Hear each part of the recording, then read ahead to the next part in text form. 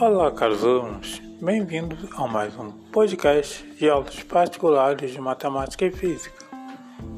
Nesse episódio de início de ano, falaremos sobre o começo do nosso semestre. Para lembrar, não deixe de revisar os seus conteúdos na última hora.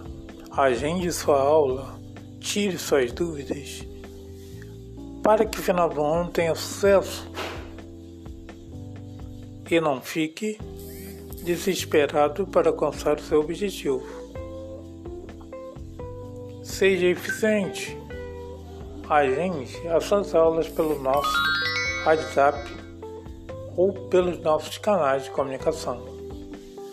Um grande abraço e um ótimo ano letivo para todos. Bom início de semestre. Boas aulas. Até a próxima.